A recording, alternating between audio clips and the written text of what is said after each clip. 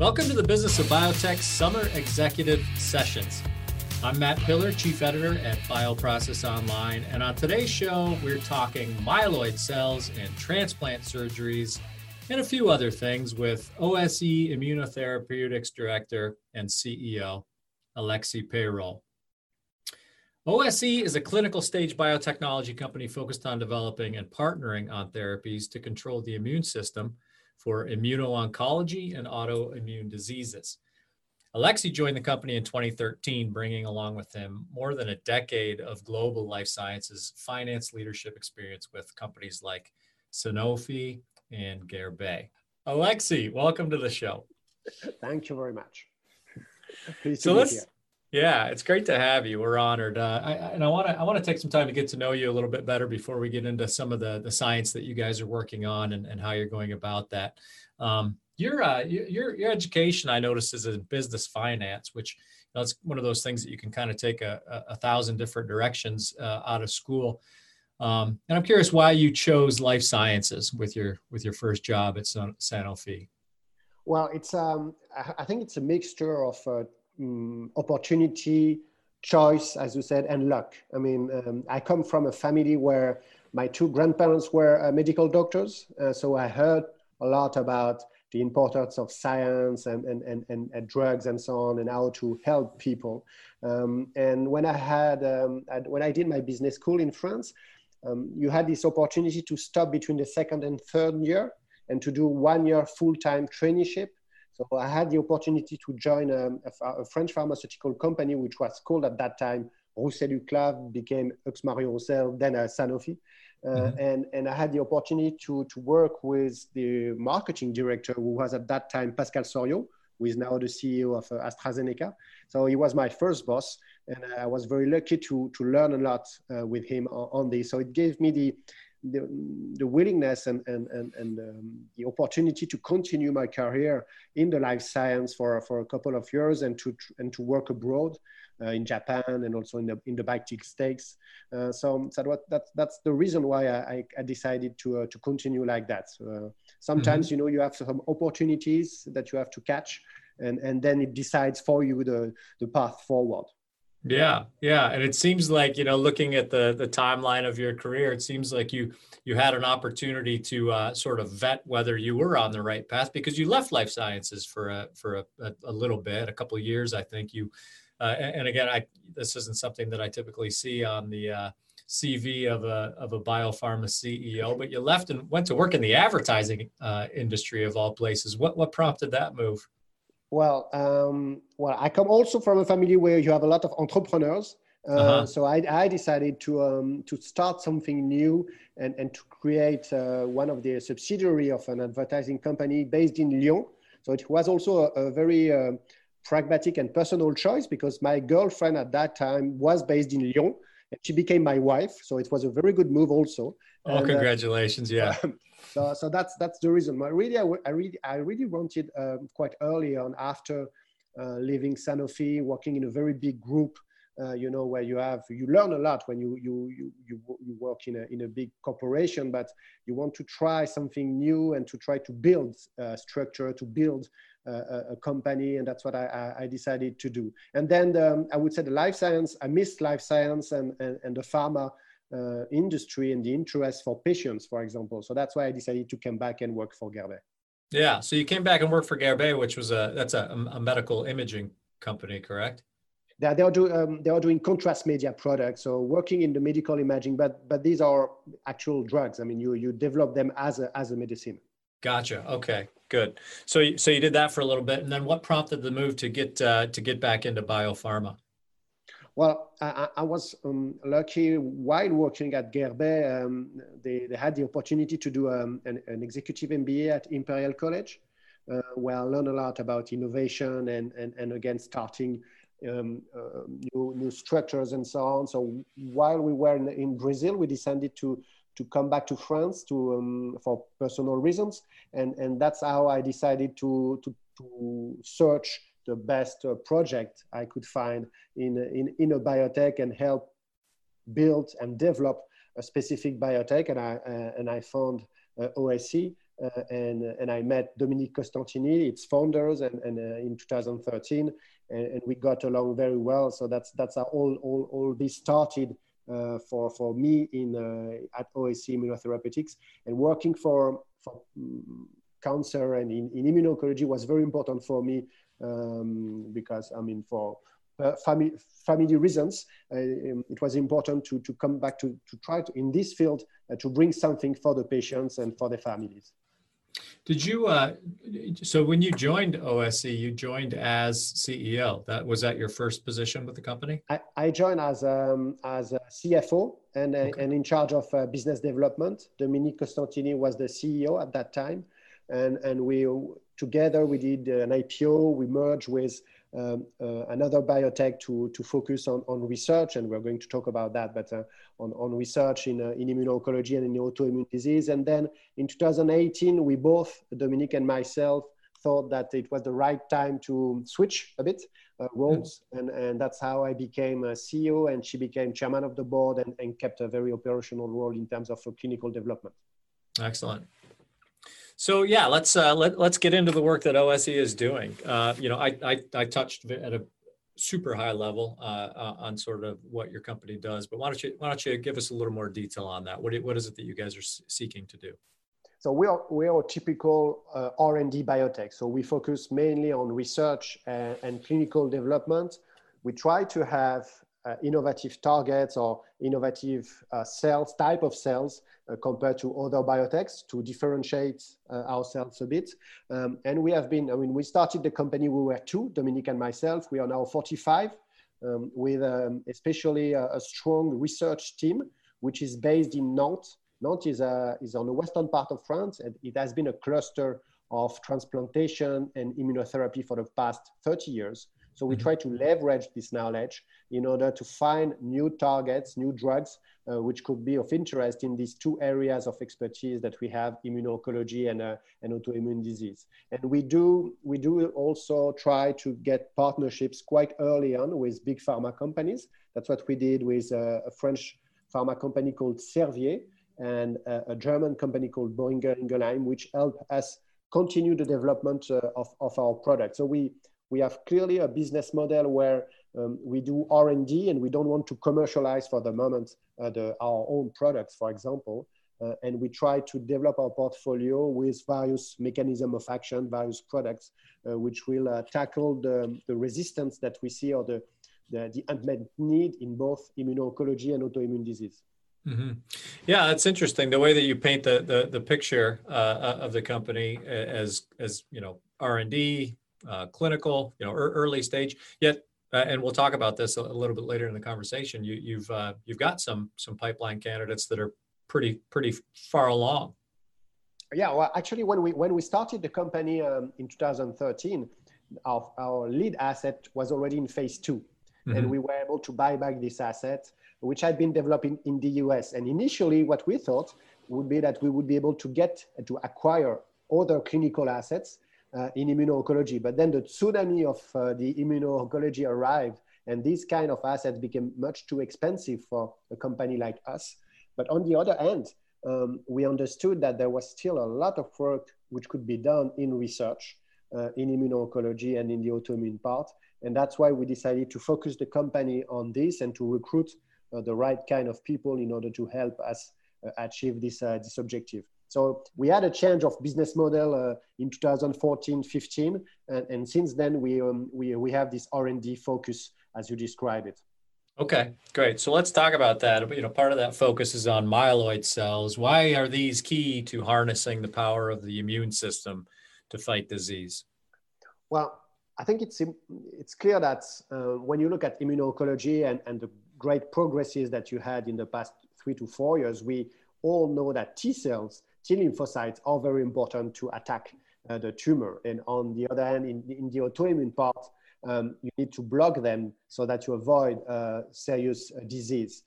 But coming from transplantation, coming from graft, our research team knew well the other types of cells which are important in the immune system. And myeloid cells, for example, they represent 50% of the cells in the immune system. So they are key to help us fight against cancer, for example. So the idea for us was to leverage this knowledge that that we have in transplantation, that we have in the graft area, knowing even before the immuno-oncologist, the immune system and these myeloid cells. And as you have less companies, biotechs, which are focusing on that, it was a very good way for us to differentiate ourselves. Mm-hmm. So tell me more about where that knowledge comes from. You know, you've alluded to the importance of transplantation surgery as a source for new ideas, for drug targets, for immuno-oncology and autoimmune diseases. That's really intriguing to me. What about this transplantation history has enabled those learnings and that intellectual property to exist at OSE? Well, in transplantation, it's exactly a mirror compared to cancer. You want to make sure that your own system will not reject the organ that you have implanted. So that's why transplant people have been working on all the immune system, on immune cells for the past 30 to 40 years. And they had successes earlier compared to immuno-oncology. So we know well all these type of cells, and that's how we have this idea. For example, the product that we have licensed to Boehringer Ingelheim, which is targeting macrophages, so it's a type of myeloid cells on SIRP-alpha, on the SIRP-alpha CD47 pathway. It was discovered by our team in the year 2008, 2009, that SIRP-alpha could be found on myeloid cell while working on transplantation. So it was not working in transplantation when you were blocking this type of pathway. So as a contrary, it means that it should be working in cancer. And that's exactly the type of thing that we apply to find our new ideas. We just announced last month in a collaboration with the hospital and a university lab in Nantes that we have a new target called CLEC1.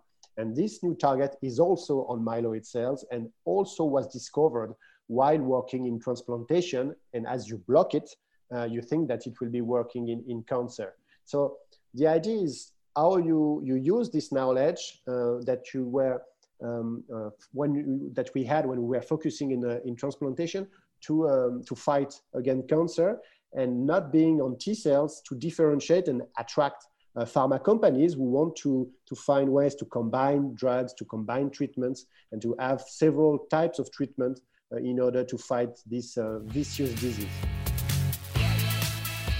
The Business of Biotech is produced by Bioprocess Online in partnership with Cytiva. If you're the leader of an early to clinical stage biotech, you need to check out the resources that are hand-curated for people like you at cytivalifesciences.com/emerging biotech. The Knowledge Center there is chock full of articles, webinars, videos, podcasts, and other content that's ultra focused on helping new and emerging biotechs chart the course to the clinic and beyond. Check it out, cytivalifesciences.com/emerging biotech. Are there specific transplant surgeries that have kind of enabled these learnings, or is it pretty universal? I mean, you know, I guess my assumption, and it's purely assumption, would be we're talking about you know, bone marrow, for instance. But is there more to it than that? No, it's clearly it's more universal than that. I mean, in Nantes, this is one of the hospitals in Europe where they do a lot of kidney transplantation. So a lot of work has been done on kidney transplantation, but you have various models in mice or in primates on bone marrow and so on. So it's you cannot just focus on one type of surgeries or one type of transplantation, which will give you specific targets. But that's quite universal. For example, we have a specific collaboration with another hospital in France, in Lyon, so on the other side of the country, which is well known, called Centre Léon Bérard, and they have access to patients who have cancer, and we have a specific artificial intelligence program with them in order to find additional myeloid cells targets. So you cannot, we don't rely only on transplantation. That's the basis of our knowledge, and that's where we come from. But now we have expanded all this in order to find these new targets, which are of great interest for the clinicians. Yeah. And that's interesting. The AI angle is interesting to me, because I wanted to ask you just what the process of gleaning this insight looks like. And it seems like there'd be a lot of trial and error on, like, let's observe what, myeloid cells do in certain transplant environments, with certain organs, with certain people. That's probably a lot of inputs to arrive at an outcome. Is AI helping to enable those? Yes, it does, actually, more and more. I mean, the way we were doing that 10 years ago is completely different nowadays. You can use, specific algorithm. You do a lot more of gene research. I mean, you can analyze tons and tons of data in order to be quicker in the way you identify potential targets and the area of interest, as you mentioned. So it means that the amount of the data that we have access to it's much higher now than it was before. Nevertheless, you still have, for the moment, some bottlenecks. I mean, you still need to test your product in mice first. You still need to see what it will give in preclinical model and so on. What we develop also in order to address these kind of bottlenecks using artificial intelligence and using 3Ds, we have access now to tumor samples, and we are able to kind of put them in volume in order to test our products. And it's has been developed by someone in our company. I mean, we have a specific patent on that, and it does help us accelerate the identification or the choice between several targets or several products. So there is still a lot of things which could be done in order to be quicker from the ID that you get, I would say, to the product being tested in clinic. And the importance for us is to attract the right talents who can do that, because there are very few people actually who can manage both the biology part and the computer part. So you need to find someone who understands both. And if you have these people, then you will be able to expand a number of projects that could be of interest and develop a process where you have to make the right decision to stop some projects. As you said, it's trial and errors. Not everything works, that's for sure. But you use more and more computational work in order to do that. And for a company like us, who is in a race against other biotechs, but also other big pharma companies who have much more resources than us, it's very important to be always at the forefront of this kind of tools in order to convince them that you have identified the right target, an interesting product, and so on. That's part of our job to be always at the forefront on this point. Yeah, and you bring up a really interesting point around building a team and ensuring that team has people on it who are capable of both understanding the biology, but also the computational aspect. And you also mentioned earlier that you've grown the company from 2 to 45 employees. How have you gone about the HR, the human resources aspect of bringing people on who kind of can bridge that gap between biology and artificial intelligence? What's the secret there? I don't know. I played rugby for 10 years. So I know that in a team, you need to have, tall guy, fat guy, fast people, and so on. You need a team of various characters and various personalities and abilities to do specific work. But joke aside, first of all, you need to attract them, and you attract them if they see that you do a strong science, if science is important for you. And that's clearly the motto we have at OAC. I mean, we need to strong science to be convinced, strong biology to be convinced that we move forward with one or two specific projects. So that's the way they see that you give them the resources, the freedom also to pursue some specific projects. Sometimes we have one specific project. We don't see clear results for 1 or 2 years, but you continue. And after 2 years, you have something which happened, which makes it interesting and worth it in terms of investment, in terms of resources and time. And on the other hand, you clearly need to identify what are the specific points that you are missing, what are the competencies that you are missing, and bring them together in order to make sure that the people you hire will bring these competencies, but will fit well within the team. So that's clearly the two things that we try to have. I mean, you need to have a strong team spirit, and you need to have people who can work well in team, which is not always the case. And sometimes we had to make decision not to hire some very clever people, but thinking that they will not fit well within the team and will bring more disadvantages, I would say, than the positive aspects. Yeah.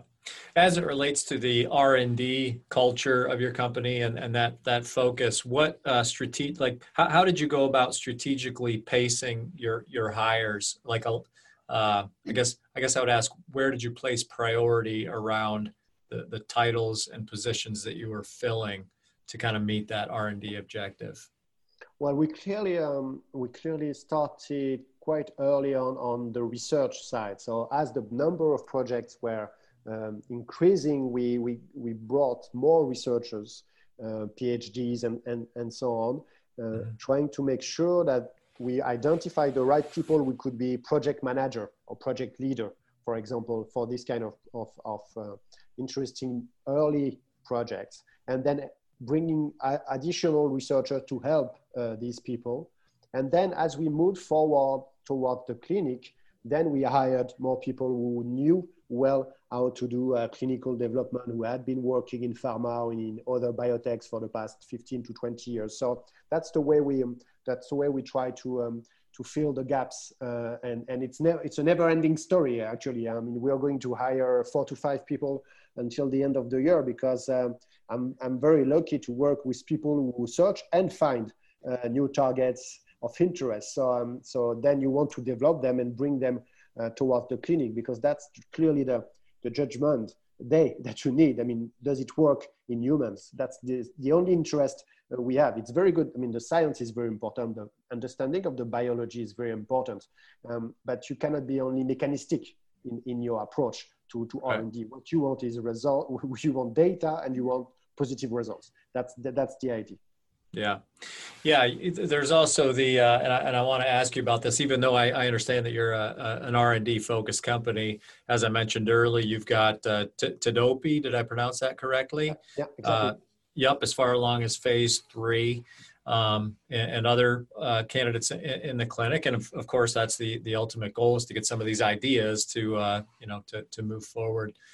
As you do that, give me your perception or your perspective or philosophy on how early in that R&D process do you start to determine the viability of these therapies from a manufacturing and potential commercialization standpoint? What challenges you see there in the actual process of potentially taking these things forward? We try to do that quite early, actually. For example, we have a new bispecific platform that we are developing, and we started to work on that 2 years ago to address specific resistance to checkpoint inhibitors.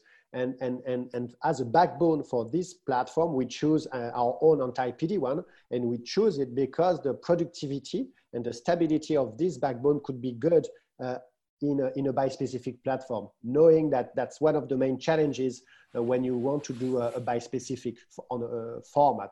So that's clearly something, and we are learning a lot. I mean, obviously we don't address or start a project now the same way we started when we started a project in 2017, for example. We have learned what is important, how you can gain speed on things, where you need to spend time on other things, and productivity, manufacturing aspects are essential in our business. I mean, you need to make sure you have a nice yield, for example. Otherwise, there's no way you can continue to work on the development of a specific product. So that's why our company is really organized like a dossier you present to the authorities, the FDA or EMA. I mean, you have people who are specialized in biomolecular, you have engineers, you have people from regulatory, from CMC, people from tox also, so that clearly you work as a project team for something which has to become a product which could be registered if the results are positive enough. And that's how we started with Tedopi, as you mentioned. I mean, we had positive step one results in our phase 3 in a unmet need because it's post-checkpoint failure. So that's very important to have to assemble the right team towards this. And for the newer project, for example, I mentioned on the myeloid cells target CLEC1, it's quite early. I mean, we still have to define which lead candidate we could have, but we are already thinking about what types of models we are going to develop, in which indication we could use it, and how do we make sure that the cell line, for example, will be the most efficient possible based on the issues we might have in the past on other projects. Mm-hmm. You mentioned that oncology and immunotherapy are near and dear to you, and sort of it's important to you that those are the things that you're working on. Within those kind of broad umbrellas, how do you go about prioritizing which targets you're going to go after, which indications you want to tackle? Well, that's the most difficult part. That's difficult because when you have several interesting projects, you would like to do everything at the same time, but you have limited resources. So clearly that's the idea here, and that's why it's important to have people who have been involved in clinical development mainly. You really need to make sure that you address unmet needs, and that you are not going to spend 10, 20, 30 million euros to have a treatment which could bring only a small benefit compared to Doliprane or paracetamol, for example. I'm just giving you but sure. Sometimes you have to come back to the basics because you can be so interested by the science, by the biology, that you might forget sometimes that there are some treatments which do work, which are very cheap and so on. So in some specific indications. So that's why you need to come back to which kind of unmet need are we going to fill? Where are we going to develop this specific product on this specific target?